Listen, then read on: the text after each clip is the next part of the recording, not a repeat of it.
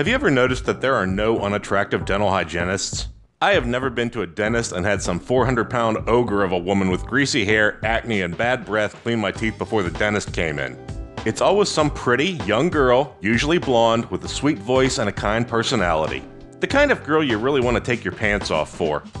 Maybe I've just been lucky. But you gotta be careful with the English language when you use words at different times.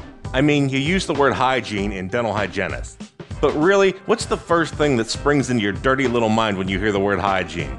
Am I the only one who goes right to feminine hygiene? Sprays and douches and creams and pads and plugs and all kinds of shit like that there? It's a billion-dollar industry, so yes, naturally all those crotch products are gonna be your first thought. Still, there's plenty of fun in crossing the two over. Actually, I think it'd be quite interesting to have feminine hygienists. Right before the woman is seen by the gynecologist, the hygienist comes in and does a routine cleaning.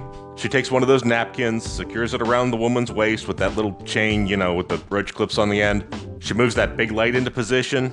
She fills up a douche and inserts the nozzle and fills her up. The woman wiggles her hips, then the hygienist sticks a bucket under her and tells her to sit up and spit. Then before the patient leaves, she gives her a nice little bag with a sample of FDS, a few tampons, perhaps even a toy.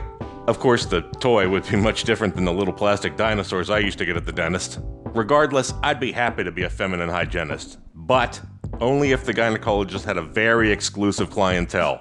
If the woman is someone I wouldn't mind giving a mustache ride, put her in the chair, doc.